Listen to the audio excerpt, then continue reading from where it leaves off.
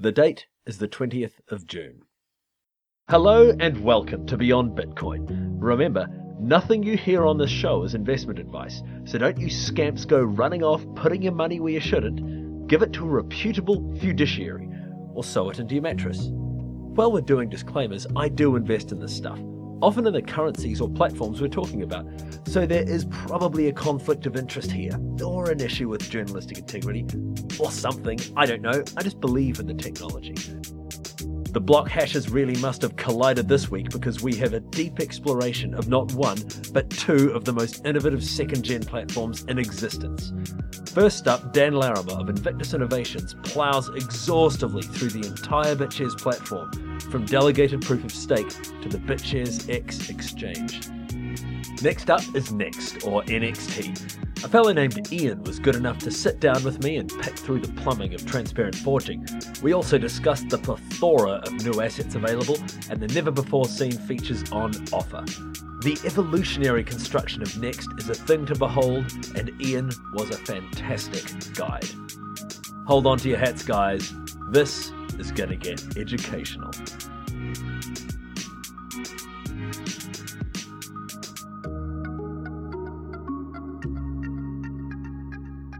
Hey Dan, it's great to finally meet you. Yeah, how you doing? Good, man. Great. So, what's the scope and purpose of this call today? Well, way back when, Invictus debuted with ProtoShares on Momentum, and that was a memory-hard proof-of-work algorithm, which made a lot of sense to me at the time. And since then, you shifted to transactions as proof-of-stake, which was, at the time, again, a perfectly sensible move to me. In fact, your shifting to transactions as proof of stake kind of legitimized the idea and really made me take notice and caused me to actually look at that as a new paradigm. But then you made the shift to delegated proof of stake, and for me that was obviously a completely new thing and a totally new thing to wrap my head around. What I'd like is an outline of delegated proof of stake and how it functions and what the network looks like. And then I'd also like to understand the thought process that was behind the changes that led up to it. Okay. Delegated proof of stake came about as a solution to the problem of who gets to produce the next block. Okay.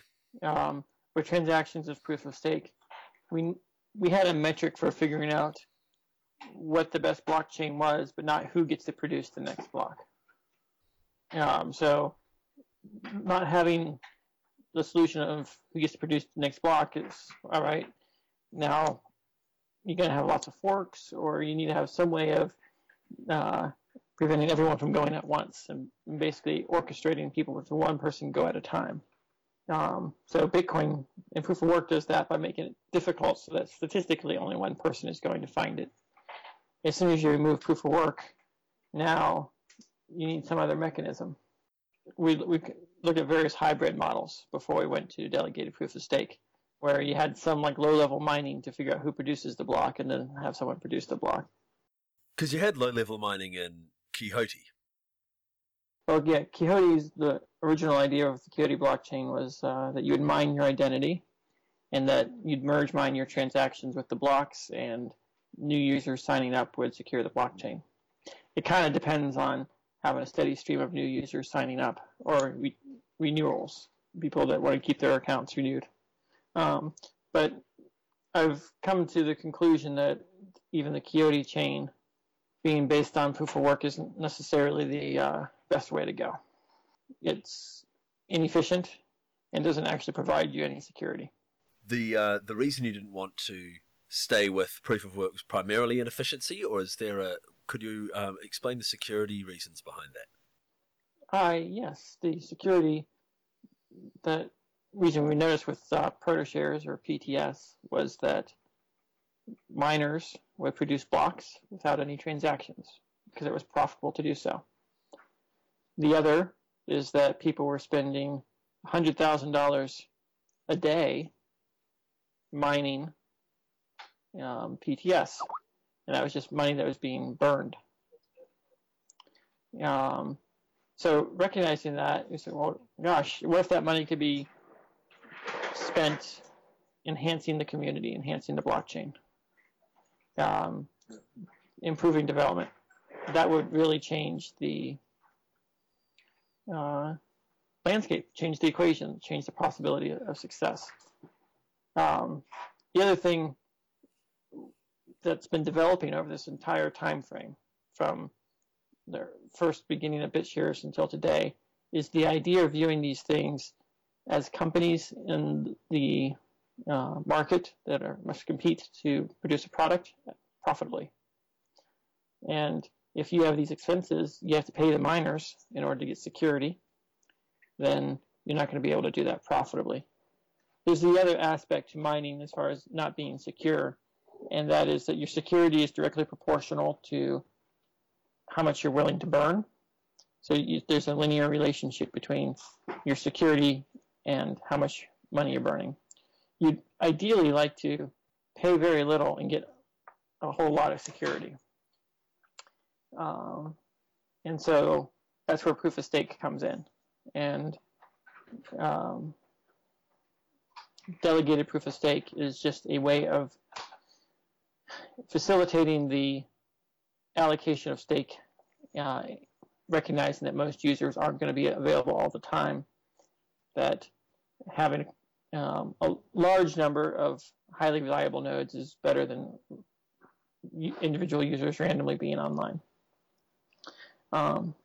So there's a lot of factors here, but we're basically taking the metaphor of a business and profitability and delegation of roles and responsibilities to just basically applying the whole metaphor to the entire system. And it's yielding great results, both from a technical side and from a security, efficiency, possibility side. Could you explain what the performance advantages look like for delegated proof of stake? Well, with delegated proof of stake, you have a predictable block being produced at an exact expected time with near perfect reliability. Well, assuming you've elected decent delegates, they'll have near perfect uptime and high bandwidth connections, and they'll be highly connected to the network. What that means is that we can process more blocks faster than any other system, even, say, Ripple. Even faster than Ripple? What was Ripple is down to seconds, I thought. So Ripple is currently operating on 5 servers, all hosted by themselves. All the servers have to agree on what the next block is going to be. So there's this agreement protocol. And that time it takes to reach that agreement slows down the theoretical rate at which they can produce blocks, particularly if you grew the Ripple network to be distributed among 100 nodes across the world. All of a sudden, speed of light and latency issues would mean that the round-trip time for even a single message is on the order of half a second if you're going to China from the United States. These types of latencies mean that if you're going to coordinate with multiple people in multiple countries, that the theoretical block production rate is much lower. But with what we're doing, only one person has to agree.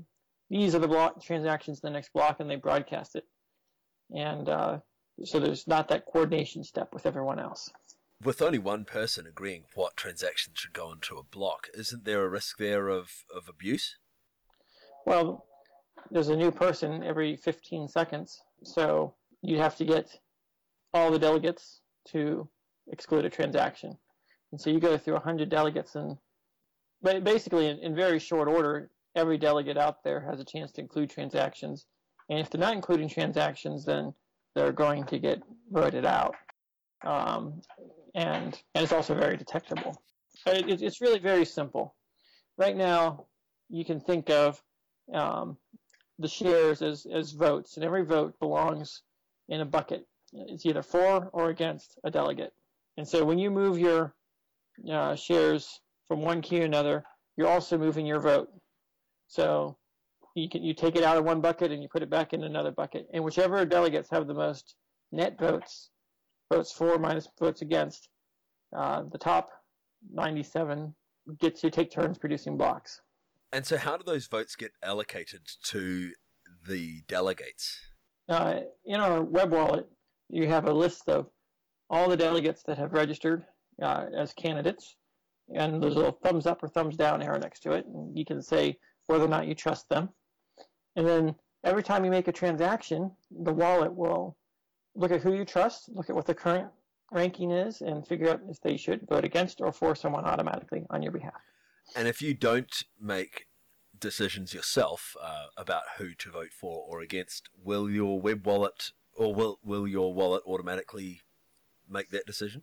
Yes, the wallet will automatically make decisions for you if you don't set any preferences based on its own observations of the network. So if there's some delegate that hasn't been producing a lot of blocks and you're lazy, you're just going to vote against them. Okay, cool. So the criteria for voting for or against a delegate would be the speed of its block production and its reliability, the fact that it's always producing transactions. Am I on the right track? Exactly. There's lots of factors here with how it goes. Is the delegate performing good services for the community? Are they doing anything extra for the community? What's the technical performance, latencies? Are they showing any bias in their processing of transactions? And assuming they've good on all accounts, so a lot of those things are observable. We can gather statistics and give the user advice for automatic voting. But I suspect that where these things can actually go is it can allow kind of like a giant board of directors, and you can allocate how resources of the DAC are reinvested to grow the DAC. Is there so that's really interesting. So the funds that are given to a delegate in return for processing transactions can actually be pledged by the delegate for a certain purpose, and in order to get those votes. Exactly. And which would allow them to reinvest the money spent by the public, or by the users processing the transactions. Yep. Oh, that's really amazing. That's a really clever mechanism. So now, if this was Bitcoin, instead of having 5 mining pools and all these guys spending all their money on hardware so that they can make a small, couple percent profit, you'd have 100 people all competing to earn, Bitcoin's got 10% inflation, 500 million. So if you're the size of Bitcoin, you've got $500 million a year, split among 100 delegates. There's $1 million budget per delegate to pledge for reinvesting in various things. BitShares aren't inflationary though, are they? They're not inflationary, but they don't have any stake dilution taking place, do they? We're building a toolkit that allows you to design it in different ways. So stake dilution is actually something I started out 100% against, coming from a monetary perspective. But coming from a business perspective, companies dilute shares to reinvest, to raise capital necessary to grow the business. So if you were to tell a startup company that they're not allowed to dilute their shares, they won't be able to grow. So you have to view these things differently. And that's really been enlightening for me is, well, let's just completely apply the company metaphor to everything we're doing, and we'll learn and gain from all the experience from centuries. And so I think as long as the price goes up more than the dilution and the shares are being diluted to productively grow the company, then the dilution's increasing shareholder value. So you might own a smaller amount, but it's worth more. And that's still considered profitable in my perspective, because you're increasing the value of the assets held by someone. Yeah, that makes perfect sense, but at the same time, it kind of goes against my intuitive feeling. There should be a kind of an immutable social contract from the outset with these things, as opposed to one that can change over time with potential outside investment. Well, yeah, so having an immutable contract is part of what makes DAX valuable. So figuring out what that contract should be and designing it in the wisest possible way before you set out is going to have a big impact on your long-term success. Now, I'm just pointing out that if you had 2 DACs, one that paid only transaction fees and one that diluted at the same rate as Bitcoin, in one DAC you'd have a bunch of delegates being paid just enough to cover their hosting costs. And the other deck is you'd have a bunch of 100 delegates all competing and lobbying in the marketplace for votes to have the right to allocate $1 million a year each to grow the DAC. Which DAC do you think is going to grow faster? As well as all the publicity associated with people fighting over that cash. Yeah, right. It's a much more dynamic than just the standard original DAC concept that I had in my mind of just this static entity that sat there and processed the interaction between people, guided the interaction between people in a way that was efficient. Well, you're still doing that. You're guiding the interaction between people. And this is where delegated proof of stake gives us a huge advantage over the other proof of stake systems, because we have the ability with our continuous voting to actually give the shareholders the power to control how and what funds are invested in, how and which direction the company should grow. Any other proof of stake system, they might have security, but you, from what I can tell, have no way of ensuring the delegates do anything productive with their shares. You don't have a way of voting people out. It's also diluted. You have to have shares to get shares, whereas you can be elected a delegate without having any money yourself. Okay, and what this sounds a bit like cooperative proof of stake, which we've heard about from Stephen Reed. I've been trying to get him on the show. I'm sure I'll get him. I'm sure I'll track him down before too long. Is this a new trend in the design of these block publication systems? I think as the industry is maturing, what you realize is that these systems are more about transparency, irreversibility, and making things unambiguous. That the proof of work model is just one way of trying to get those things, but there are many other ways of getting those same things. It's all about cooperation. It's all about the social contract. It's all about people agreeing to work together. And they agree to work together because the rules are well defined. So the concept of having it be random is no longer necessary. What's necessary is having it be predictable, having it be transparent, and no barriers to entry.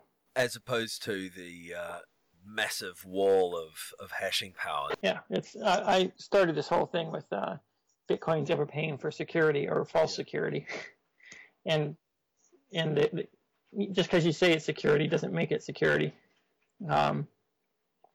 It's like hiding under your blanket and saying you're secure. Well, secure from what? It's a pretty thick blanket. Yeah, but it's only covering one side. That's interesting. Yeah, you mentioned that because I always thought that hashing power was, in fact, or the proof of work mechanism was a bit of a workaround because it allowed an external force, the actual hashing power itself, or the distribution of the hashing power, to infiltrate the game theory structure that it was designed to support. Exactly. Whereas, you get these proof of work allows the DAC to be taken over irreversibly by computational power, by economic might. It serves as a barrier to entry. It separates the shareholders, the people who own the coins in the system, from the control. So one person gets control, the other person gets, they're subjected to the control. And that's what we're trying to rectify with what we're doing. Proof of stake puts the control back into the hands of the shareholders, and we further increase their control.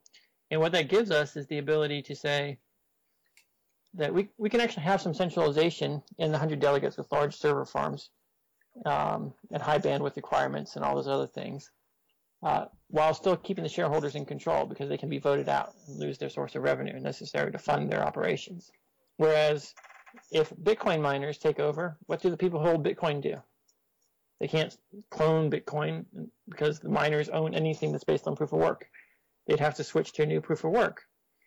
And once the miners have generic hardware that can handle any proof of work thrown at them, then it's game over. This is actually a bit like centralizing one part, or it's still decentralized. 100 delegates that are automatically switched between every 15 seconds. That's still extremely decentralized. Well, especially when you consider that the number of delegates can be switched with changing a few characters in one file. Yeah, totally. And also, you've got the influence over those delegates is perfectly distributed by stake, isn't it? Yes. Well, not stake so much as actual transaction volume. So, not transaction volume by stake. it is distributed by stake. Yes. Every time you make a transaction, the votes come from one person and go to another person. So when I send you money or shares, in addition to sending you the shares, I'm also transferring votes from one person to another person. So this is not based on transactions at all. You actually are. It's because I still have transactions as proof of stake in my mind, but in this case, the actual stake that is represented by your private key that you're voted by the private key you're voting with is your voting power. Yes. In fact, I'm seriously considering rebranding them from shares to votes, and that you have votes and you can sell and trade your votes, but they're not shares in the company or a DAC. They are just votes in the DAC, and you can reallocate who has control over those votes. It's amazing how you wind up going down this down the rabbit hole of metaphors, trying to understand how exactly these systems work. Currency made sense for a while, but it's just not a metaphor that's going to last into the future. And yours was really interesting with the company metaphor, and now to also think of them as votes, to also think of stake as the percentage of your influence is. You can think of it as a decentralized autonomous country where the citizens have votes, one vote per share, and you can immigrate or to or from by buying shares or buying votes. And it's still a DAC. Still a DAC, yes. And so I'm actually in favor of that particular metaphor these days because it accurately represents the delegated proof of stake concept, and it represents the idea of influence and decentralized control. It also influences carries with it the idea of a community. These things are worthless without a community behind them. It's kind of like a country, your home country. So it's a way of having countries without territories. And that's really fascinating because really, in a sense, that's what we're trying to move toward, is unbounded by geography, but still able to cooperate. So these things allow people to form their countries. The countries compete, and if you view these as votes in a country, then it's almost like back to the currency metaphor. What's the currency of your country? Oh, the votes. Wow. Yeah, well, I mean, because it is all of these metaphors apply perfectly in their closed system, but then it's just that this enables so much more than just a share, just a stake, a currency, or a vote. There's so much more going on there that there's no metaphor that really encompasses everything that a token on a blockchain can be. But at least it's really great to see that you're exploring these different avenues. We are trying our best to understand it and help others understand it. It's through understanding that you can innovate. Yeah, it's amazing because there's talk about voting, dynamically moving the vote. NoirShares is an interesting project that has centralized leadership, and they're using Momentum actually for a proof of work algorithm for their mining, and then they allow you to dynamically shift your vote between. I believe they allow you dynamically, or maybe you vote for tenure for an individual. Mm-hmm. Anyway, moving on to something completely different. Titan is I heard you guys speaking about that on one of the Hangouts recently, and it just struck me as one of the simplest solutions to two of the most significant problems that cryptocurrency faces, from an adoption point and then also the security side of things. Could you explain how that works? Yeah, Titan stands for Transfer invisibly to a name or to any name, and it uses some cryptographic techniques that have actually been around in the community for a while, known as stealth addresses. But stealth doesn't sound as powerful as Titan. And it only covers one part of the problem, right? Stealth addresses is all about addresses, and Titan is all about names. So when you combine the ability to have a phone book of public keys that you can then use to send securely and anonymously to someone, you really solve the ease of use question, which is the bigger, more important issue in this entire space. So if you've looked at some of our beta wallets or alpha wallets, depending on the perspective you take, you'll notice that every transaction has who it's to and who it's from by name, and also a memo included in there. So you can use the system without ever having to look at an address or a key or any of the stuff that scares users away. You no longer have to exchange addresses with the people you want to do business with before they can send you money.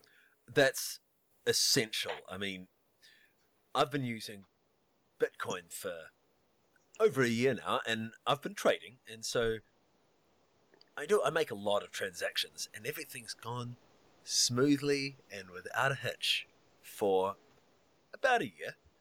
And then not too long ago, I just somehow misspelt an address and destroyed a considerable sum of money. It's embarrassing, but the thing it made me think of was, wow, if I can screw up this badly, what would happen when you try to give this to the public and, someone just wipes their paycheck? Well, I won a bounty or a tip from the Mastercoin people for 3 Bitcoins. And they asked me to give them an address, so I copied an address from my address book and I sent it to them. I copied the sending address instead of receiving address. It went to some random person out there. No way. If that can happen to me... Yeah, it's crazy. Actually, that's exactly what I lost as well. Oh, that makes me feel so much better, Dan. Doesn't make me feel much better. No. But, some lucky guy out there that I had done business with in the past got an extra 3 Bitcoins. Well, at least yours are in circulation. Mine are just sitting there. I can look at them on the blockchain and kind of try to move them with the power of my mind back to my wallet, but I haven't had any luck yet. Yeah, so this is the thing we solve. Now you can just say, send it to Dan, send it to whoever it is you want, and it's going to go to them. And underneath that, you have these multiple addresses that are... Yes, the security is automatic. Exactly. So the fact that there are addresses under the hood is some technical implementation detail that the users never have to think about. To be clear, Titan doesn't completely solve all the problems, other than it ties the threads together at fewer points. What further problems would you say there are to solve? Well, you need something like Zerocoin to completely break the thread of being able to follow things. Yeah.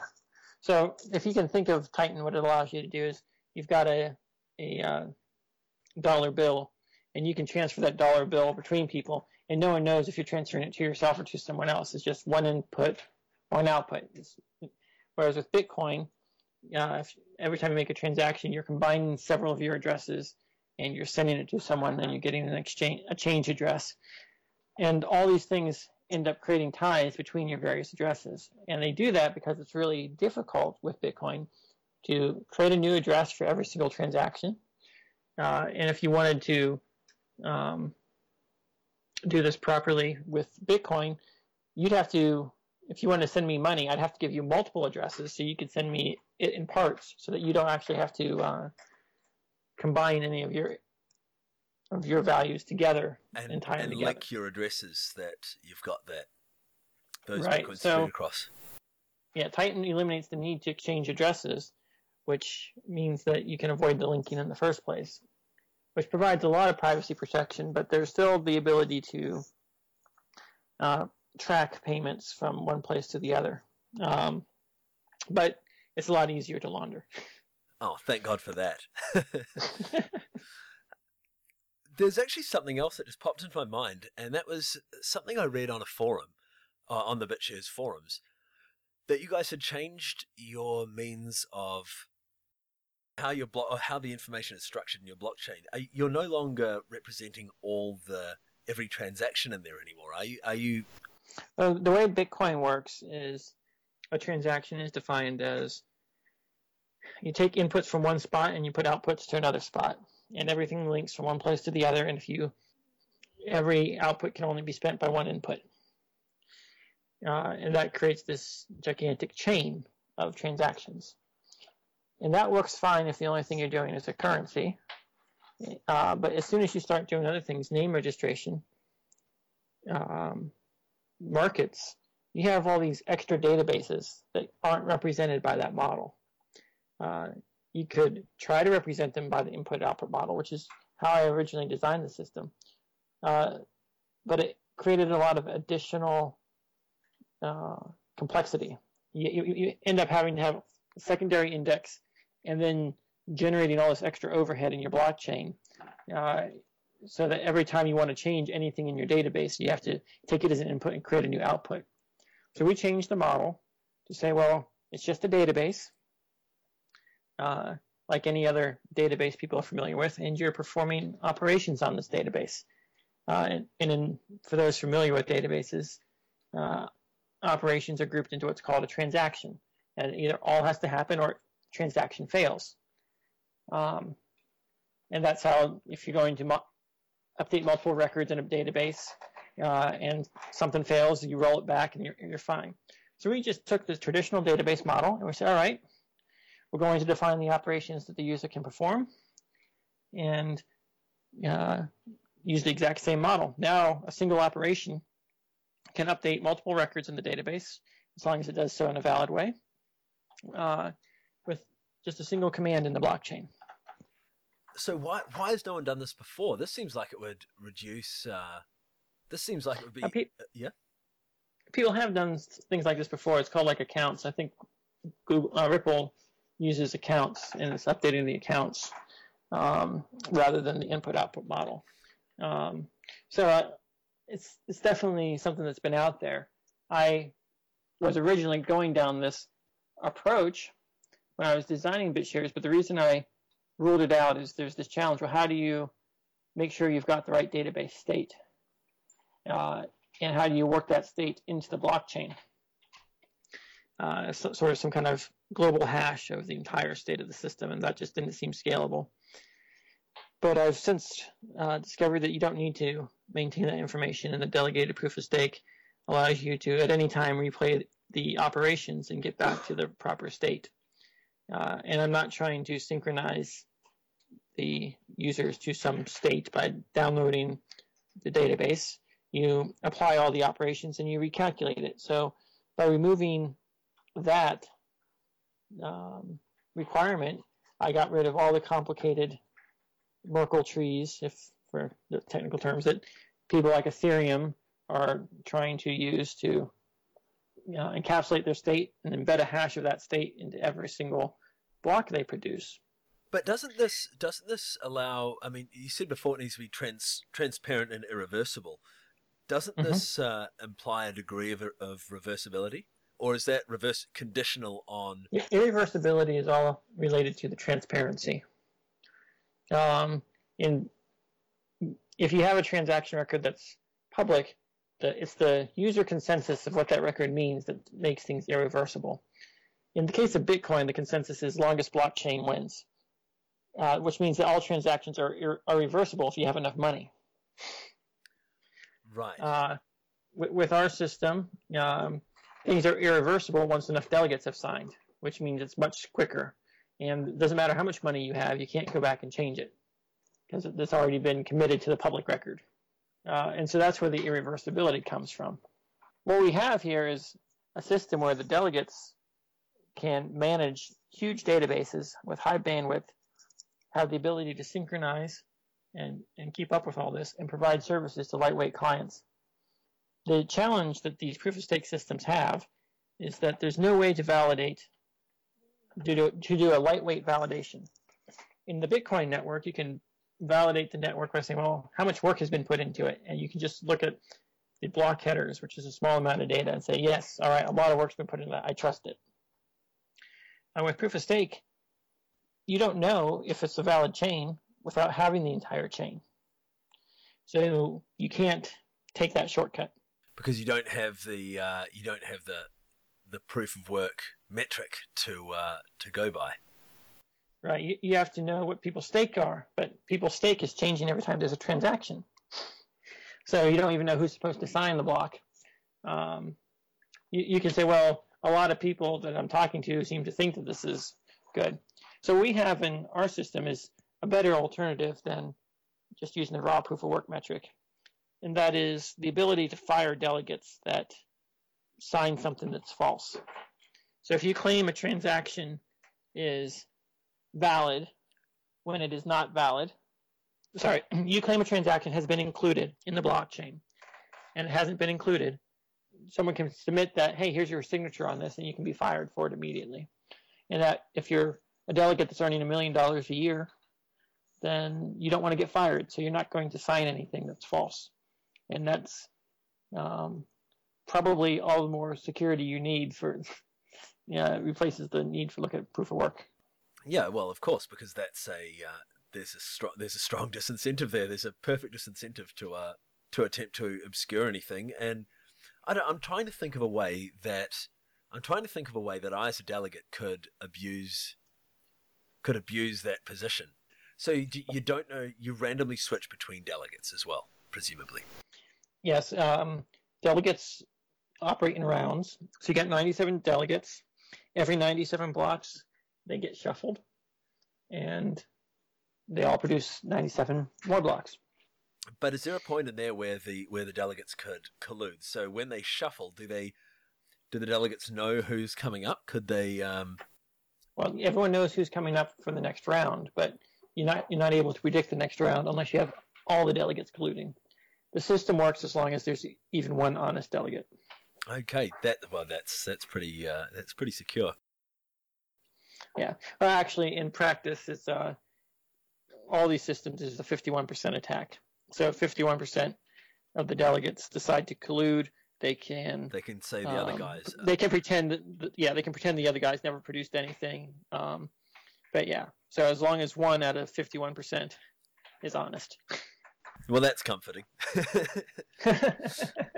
Yo, I'm just getting organized to be one of these delegates myself. So with things we're planning, being a delegate, there's going to be 2 roles. There's going to be the like the politician, here's my budget, here's what I want to do role, and then there's going to be the technical role. So one person controls the funds, the other makes sure you have the uptime.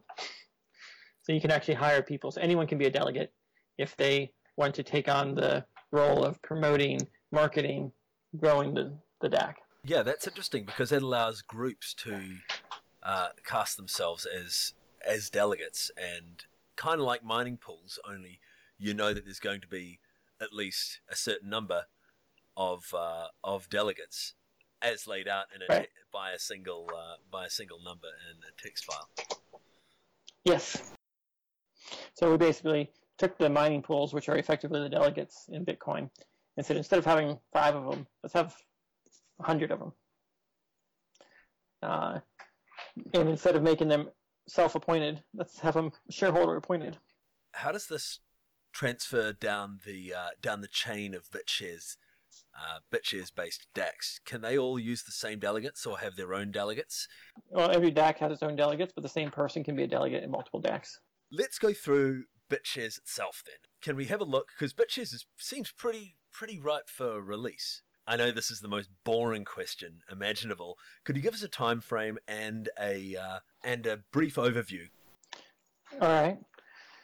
Well, BitShares is the entire philosophy.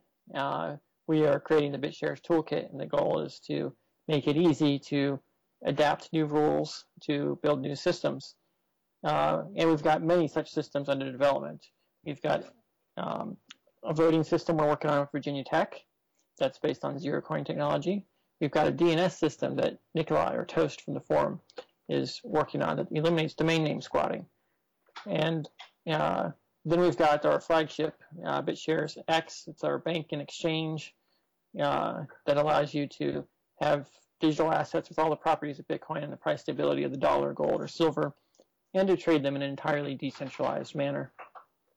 So those are the various things we've got coming down the pipe with BitShares and our toolkit.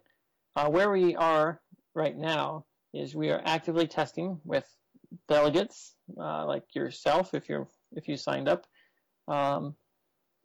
to find any bugs in the base system. This is the ability to have shares, to issue assets, to every DAC has the ability to have proposals submitted and voted on by the delegates. And all these things are being tested with the delegated proof of stake, our networking code, right now. And you can download wallets, compile wallets, and participate in some of our tests. And those are going very well. Obviously, we are resetting the blockchain about once a week. We're on about our fourth or fifth iteration of this process, but each time we are getting closer and closer to having something that can be launched and used. So I'm hesitant to give timelines because you never know what's going to crop up in the development realm, but anyone who's participating can see exactly what the state is. We've recently released a test GUI client for the Mac, and that's rapidly maturing, so I would expect that this summer you'll see a lot of things. Coolest thing we have going on is that all of our developers are now working in one room. We've got 6 people here now, with another 2 coming next week. So that's greatly enhanced our efficiency. This you've got a toolkit to allow anyone to build on the work that you guys have already done with presumably about 95% of the same code and produce their own DAX for their own purposes. You also mentioned that you had assets that could be traded with the price stability of gold or, say, fiat currency. Mm-hmm. How do you get that price stability? Do you use some kind of options contract that's built into your system? It works the same way that a bank does. You lend dollars into existence backed by collateral. If the collateral falls in value, you do a margin call and you pay off the loan. All that stuff is implemented on the blockchain. Okay, and that's how you issue and. Yeah, the collateral in this case is shares in the bank itself.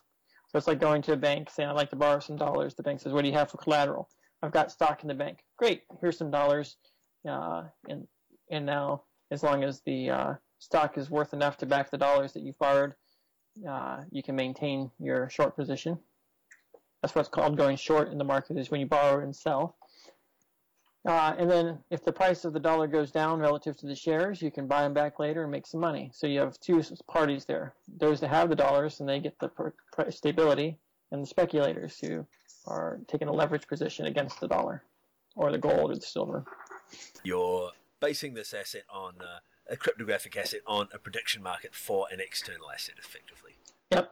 To get people using this internationally, they need this. They need the price stability, and that seems like a solution to the problem, which is awesome to hear. Finally, Yeah. It's a solution I invented a year ago, and it's taken me from then until now to get even close to realizing that it's an amazing amount of work to release a crypto system. Apparently so. You must be a real Trojan, Dan. There's. You've copped so much flack over the years just for promising so much, and you've drummed up so much interest because everyone's so excited to see what you produce. And then it's like you said, with time frames, you never know what you're going to run into. Yeah, well, I started out trying to do everything with proof of work, and I had to reinvent the entire architecture of the blockchain before I could get to what I originally set out to do.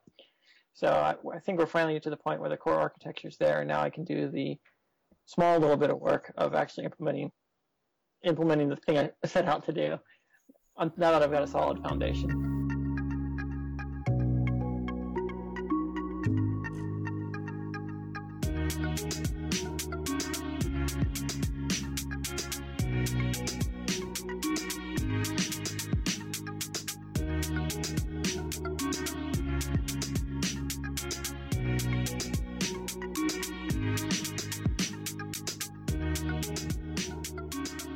Hello, Arthur. So I've been in the technology industry all my life. I currently work in the area of real-time financial services anyway. And so I started exploring digital currencies about June last year. And started with the obvious ones, and got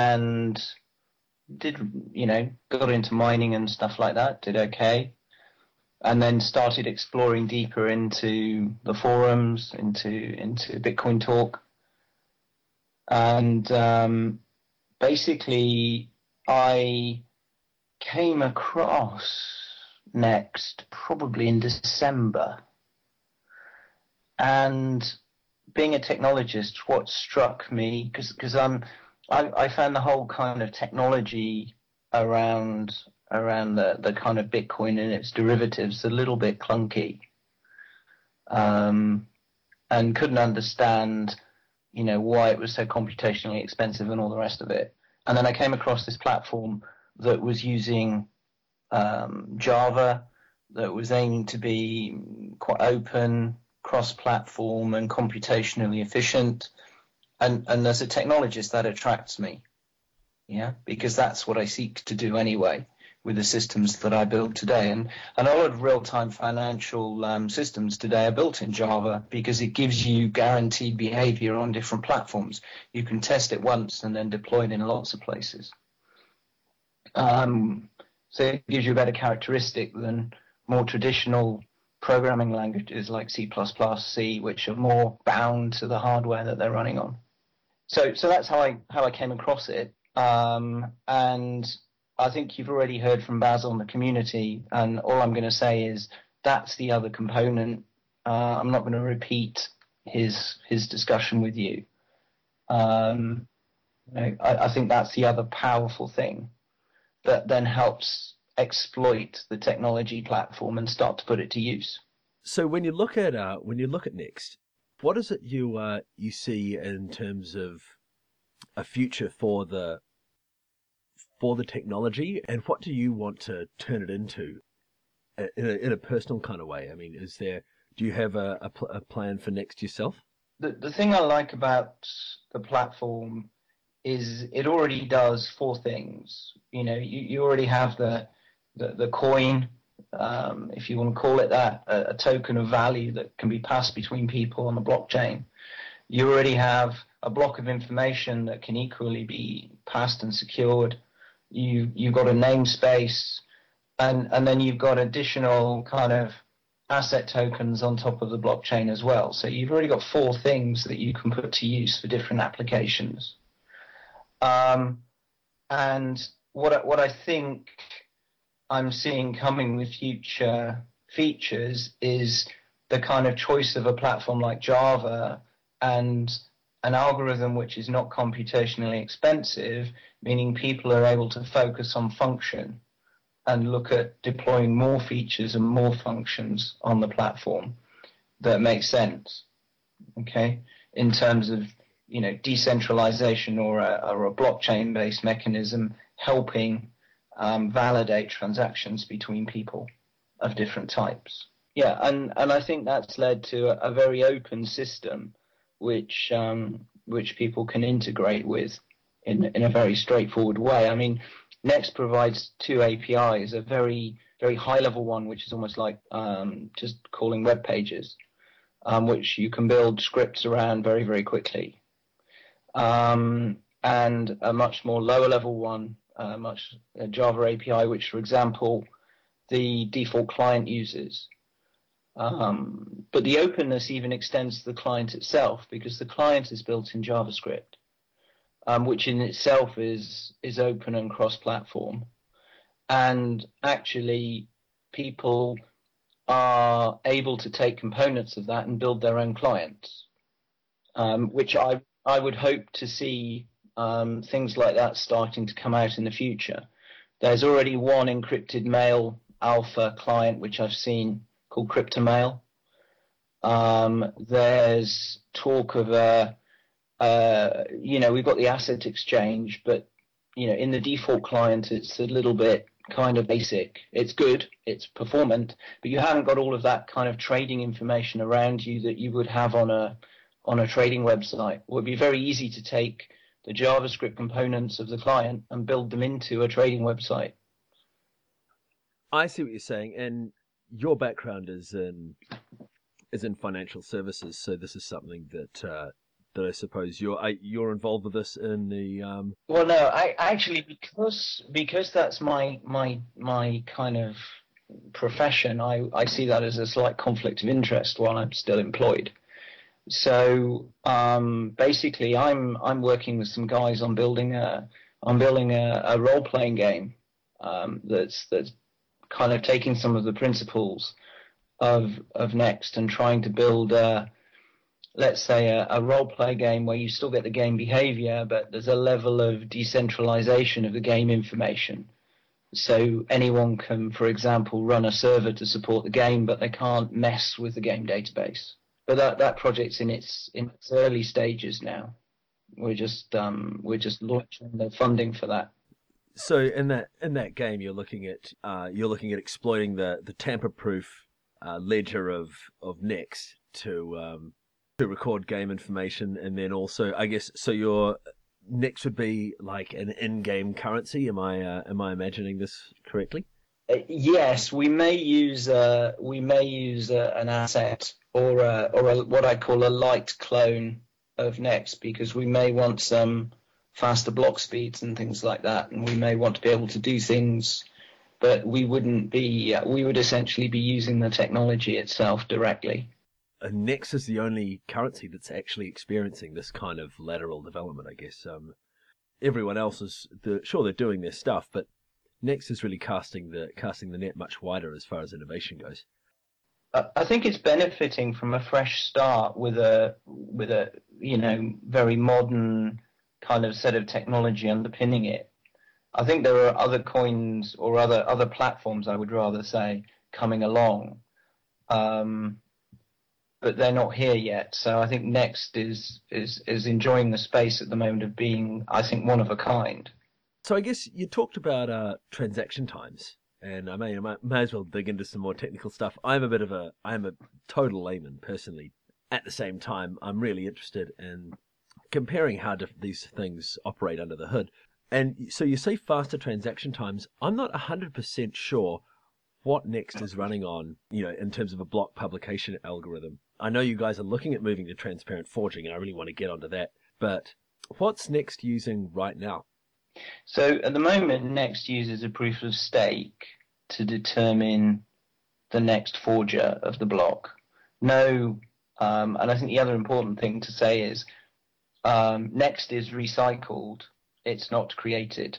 So it's 100% created at Genesis.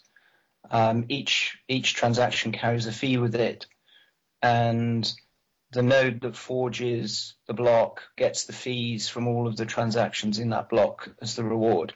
People comment that they don't make a lot out of forging, but actually the way you earn money, I think with Next, the way I like to say it is you put it to use. You don't earn money with Next by buying a bigger computer because you can afford one. No, well, that takes place outside the game. You're not bringing value to the network by increasing hashing power. No, it has absolutely no consequence whatsoever. So the way the forger is determined is quite straightforward. The network of nodes has a target, and the target's the same across the network, and it's based on the previous target and the time since the last block. So as the time increases, the target increases. Okay. And then, so the idea being a smaller number is a smaller target, a larger number is a larger target. You know, if you think about it like that. Then each forger can calculate a hit. And the way they do that is it's based on the value of the last block that was generated and the public key of the account that's forging. So basically, once the previous block has been generated, pretty much every forger knows whether they could forge the next block, because they will know if their hit value is less than the network target. You're only exploiting a small number of values there, aren't you? Yeah, but it effectively the hash of the public the hash of the block signature and the public key. We take a component of that, and that basically generates a pseudo random number, in that you can't know that number until the previous block has been generated, but once the block has been generated, you can know that number. So that's how you're currently doing it. Yep.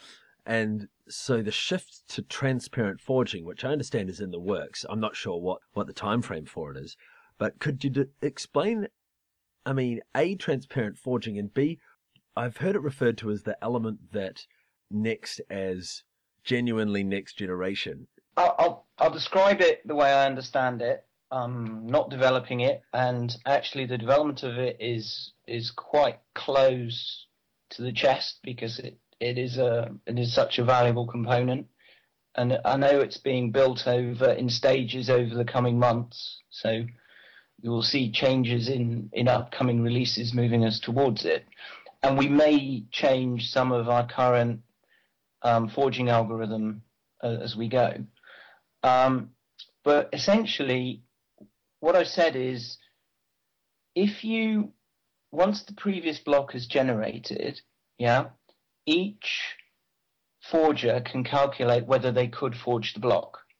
So let's say out of 100 nodes, 5 nodes think they could be the one to forge the block because they've got a hit below the target. Okay? Yep. They could well all attempt to forge, but only the one with the best hit will succeed currently. So the other 4 would be penalized, as in they forged when they shouldn't have done, and they won't be able to forge again for up to 24 hours. Okay. So there's a time limit associated with. Yeah, that penalty's built in to actually prevent people messing around with the forging piece. So I understand it. Now, imagine that when the previous block is generated, you could actually, if you know all the peers that are on the network, which you do, therefore you know all their public keys. Therefore, you can quickly do a computation to determine who the next forger will be. So every node on the network can go through the list of forgers, based on the block value and the public keys, determine who will get the best hit. So you know in advance whether or not you're the person who's going to be. So yeah, and you can do that. You can do that computation in a very small amount of time, but you've got 60 seconds between blocks. What you can then do, the thing about transparent forging is it's transparent. I know who the forger will be. So how does that help me? Well, one of the issues with processing transactions is getting it to the node that will forge. And typically at the moment, what you do is you just broadcast your transaction and it goes out through the peer connections and it propagates across the network, and when it finds a forging node, it gets included in a block. I think you can understand where I'm going is, if I know the IP address of the next forger, I can do a directed transmit of my transaction to that forger. Which reduces latency and... Yep, and as long as the block isn't full, I'm guaranteed to have my transaction included. Okay, and what if the block is full? Does that just it bounces back and then you rebroadcast? Well, no, the transaction is. I don't know the full implementation, but once your transaction has been broadcast, it was already propagating, so it will get picked up in the next block anyway. Okay. And so so with transparent forging, basically that gets whittled down so that you know the individual who's actually going to be forging, but not the next person down the track. Yep. Yeah, and I don't know the final implementation, but in theory, if I was writing a client and I knew all 5 or however many forgers that could forge, I could direct my transaction to all of them on the basis that one of them might fail for some reason, and if it doesn't forge, the next one will successfully forge. Right, and so you've got that redundancy and it's propagating through the entire network, which is that's what everyone else does, isn't it? Yep. But the principle is essentially to have a way of determining between blocks who the forging candidates are. The specifics of the algorithm may evolve over as we go through the implementation. Have you heard of delegated proof of stake and cooperative proof of stake? Those two paradigms that are being explored.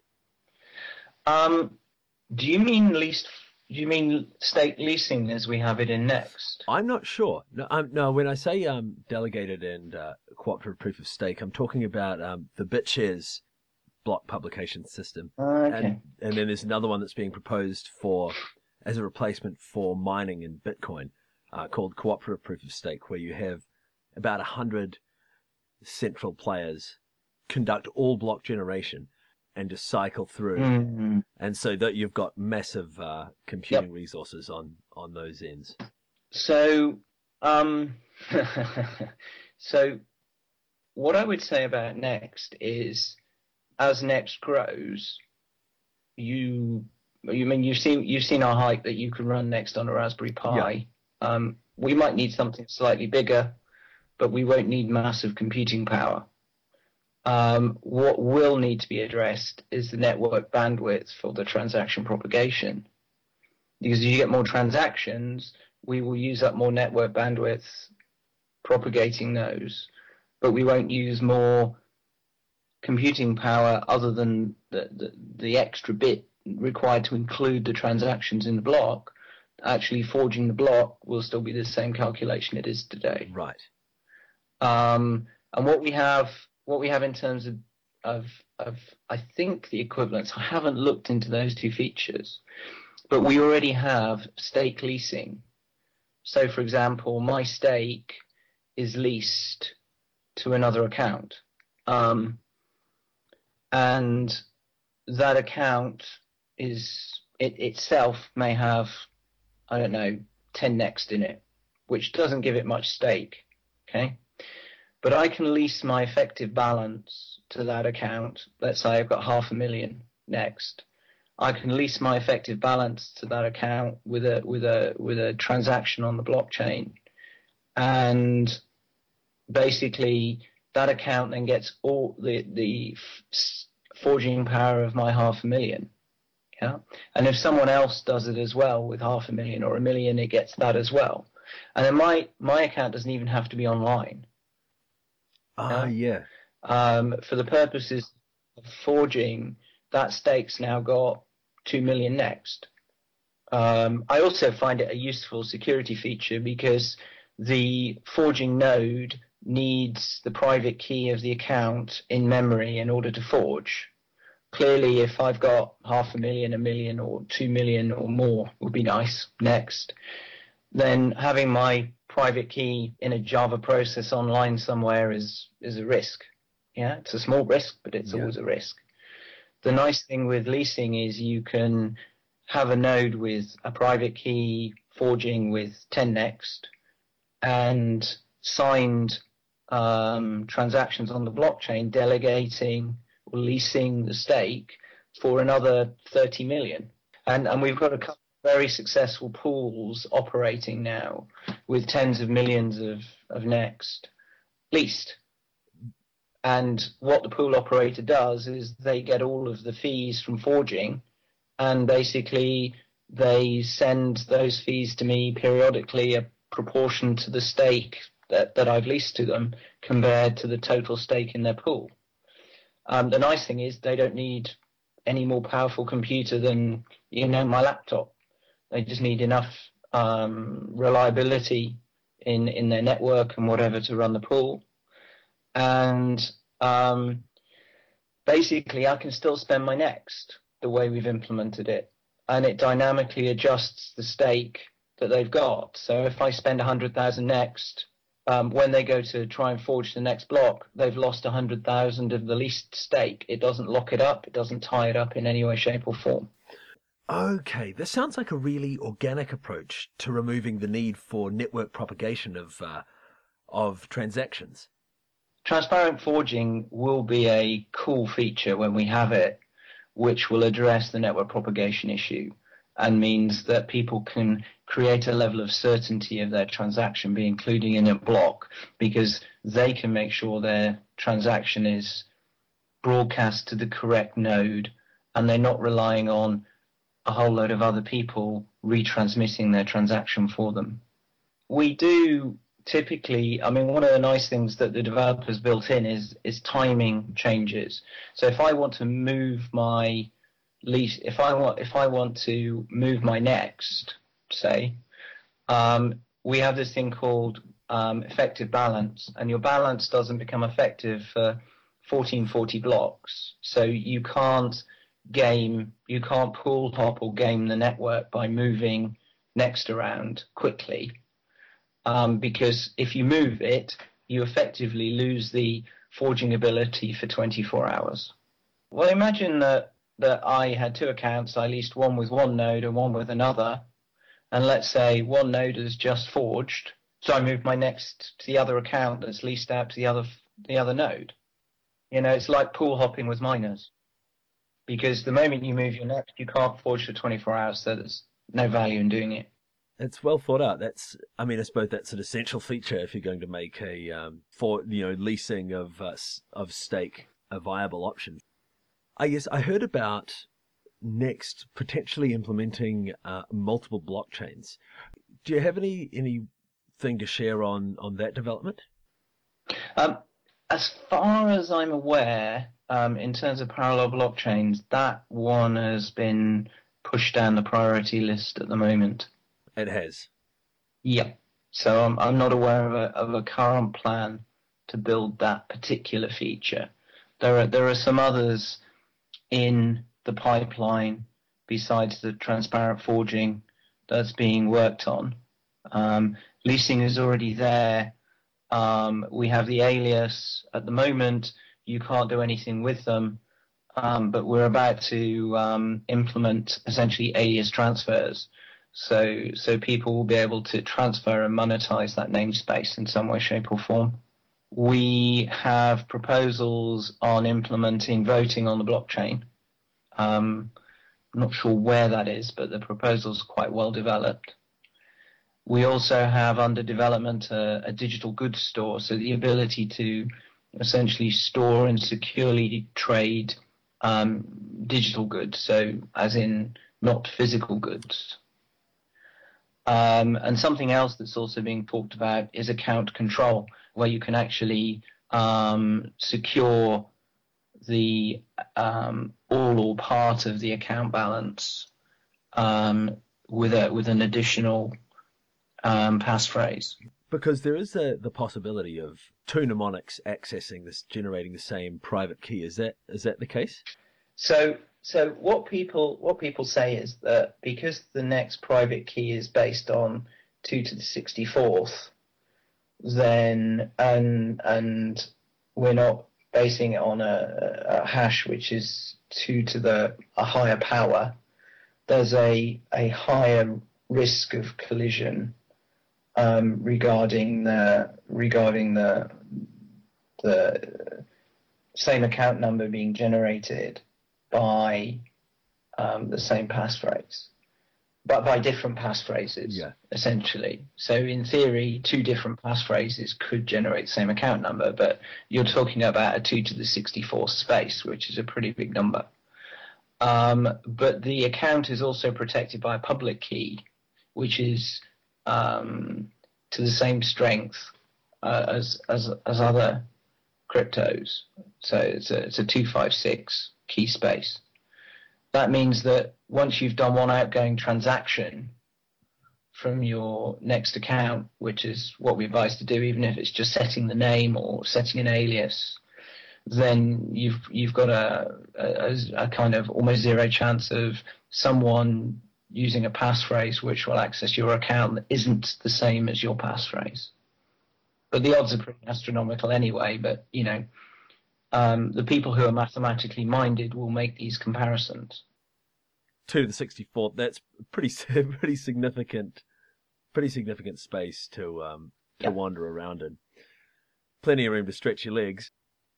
Yeah, I mean, people, in the same way, people are doing this. One of the issues that people have raised with NXT is the security of the passphrase, because we use a Brain Wallet passphrase directly in the client, which means that if you use the passphrase 1 2 3 4 5 6 7 8 9, and you put some next in it, it's probably going to get stolen, because that's not a password, it's a passphrase.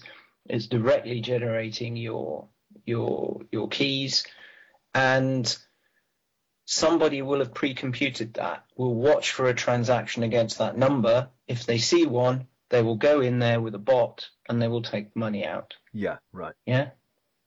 I think someone used the password "one small step for mankind" or something like that. His Next was stolen. Right. Yeah. There are clients. Yeah. So in the default client, we do generate strong passwords for you and ask you to record them. And there are clients like the DJX one, Offspring, which has a more traditional wallet.dat, which you can use. And I'm sure we'll see more clients in the future. But I think it's like everything else, people need to read the instructions and take care of their own security and use strong passphrases. It does just take a different attitude toward, a new and more enlightened attitude toward security. I know that people have lost money on Counterparty. I know I actually lost one of the words of my passphrase on Counterparty and managed to recover it with the help of the community. It was, it was a real eye opener though. Personally, I've made just about every mistake you can though in crypto and live to tell the tale. So. Yeah, I've fortunately a small amount of Bitcoin locked up in a Bitcoin wallet, and I signed the wallet with a password, and I can't remember the password. And the thing is, I'm paranoid about my passphrases and private keys, but I just didn't remember the password to this particular wallet. So, but it's only about half a Bitcoin. But I know what you mean. Well, this has been really enlightening, and it's great to have in-depth description of what transparent forging's going to look like from someone who has at least some understanding of what's taking place. I suppose I have one casual question, and that's about NEM, a kind of a Next clone that's been doing the rounds on the forums. Yep. It's beginning to gather a bit of interest, but I'm not sure what the core feature set of NEM is separate to what Next has, and also I'm wondering what you think its role in and its relationship with Next is going to play out to be. Okay. So, what I would say is as follows. I think if you think about things coming along like NEM, NXTL, Next itself, they're all innovative next generation coins or platforms, I should use the term, because they do more than just send a token of value. I do know that I am a stakeholder in NEM. I do know, and I see no conflict there, there's more than enough space for a number of innovative coins innovative platforms looking at the next wave of digital currency type systems. NEM was taken and started by some people who were originally in Next, in the community. I have a lot of respect for the people who branched out there. They started by saying we're going to clone, and then they've actually had, I think, the courage to go in a different direction. I know that they're building in C++ rather than Java. I think they lose some advantage there. But equally, I think from some of the things I've read, they're going in a different direction. They're trying to invent a new mechanism, which seems to be some kind of hybrid of proof of stake and something else.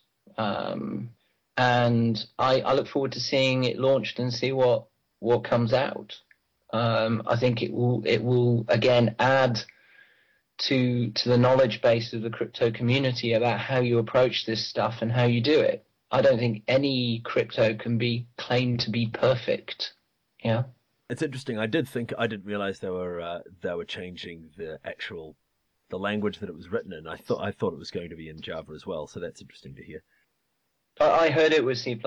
I need to check back, but that's what I believe it is. And I believe they've moved away from some of the core Next algorithms or evolved them. They've been working on it hard for a long time, and there are some smart guys in there. So, as there are in Next, but we don't have a monopoly on those. It'd be nice if we did, but we don't. No, I think it's a good thing that we can get it, that it's being spread around. Yeah.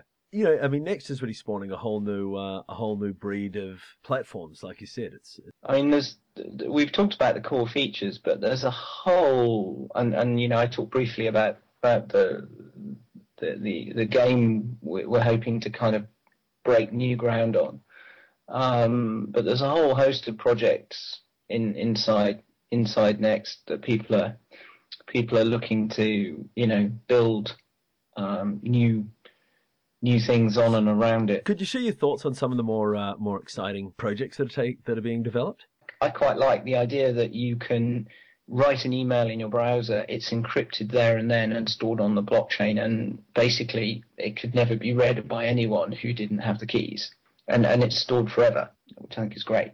There's another simple one which is being looked at, which I think could be quite useful. One of the issues with Next is it's so different to Bitcoin. Well, for the people out there with Bitcoin types, with systems that expect to integrate to a Bitcoin type API, there's a project called NextBridge, and basically what that does is it's like an adapter plug. It will convert the Next API into a Bitcoin API. So basically you can use the types of calls that you would expect to see from a Bitcoin clone to communicate with Next, which hopefully will simplify some of the we recognize that people have to make investments to look at using Next. So actually, if they already use what I call a first generation crypto, why don't we create an adapter so to them we look like a first generation crypto and they can try us out? There's a really ambitious but exciting project called Multi-Gateway, and it's basically a kind of an exchange for other cryptos to be traded on the Next asset exchange. And basically you can register with the gateway. It gives you a wallet address for whichever coin you want to trade, and then you simply send coins to that wallet. They're secured by multiple gateways using multi-signature. So where a crypto allows its blocks to be signed by more than one key, we support that. And then two servers will sign and lock your balance, so no one can touch it. And the moment the deposit's confirmed, your coins will appear in your Next account as assets. And then you can trade. And then when you want to withdraw, you just send the coins back to the issuing account.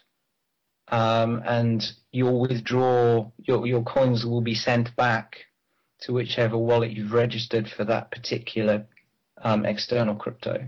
Now imagine the ability of trading in that way. It's almost completely decentralized. The gateway servers can't be completely decentralized. Those will be run by trusted operators. Yeah, that's a pity that you need that trust element in there. To remove that from the equation would really be a silver bullet for the agnostic wallets. Yeah, I know. But imagine you've got 3 different operators running 3 different servers.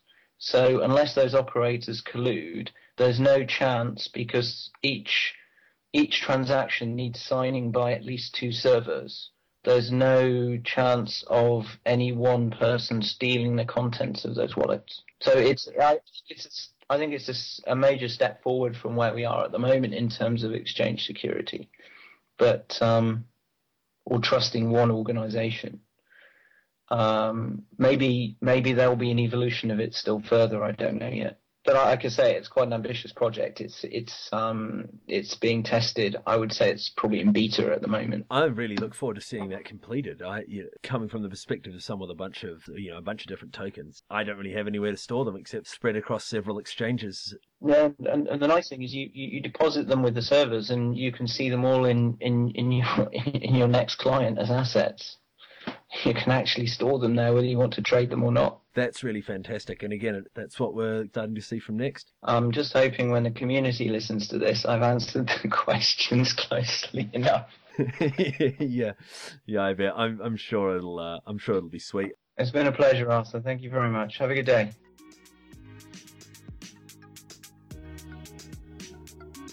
That's all she wrote, folks. Thanks to Dan and Ian for joining me this week. You can find links to their respective websites in the notes. The New Zealand Department of Conservation provided a recording of the bellbird in song. Did you get that one? If not, don't worry. We'll have another mystery bird call next week. Also, thanks to Cesis for the tunes and all the other people involved behind the scenes. Without you, this would be more difficult and less musical.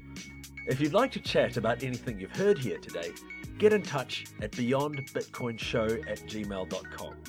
Also, check out the subreddit or the website, beyondbitcoin.fm, for information on guests and weekly developer hangouts hosted on our Mumble server. I'll see you all next week.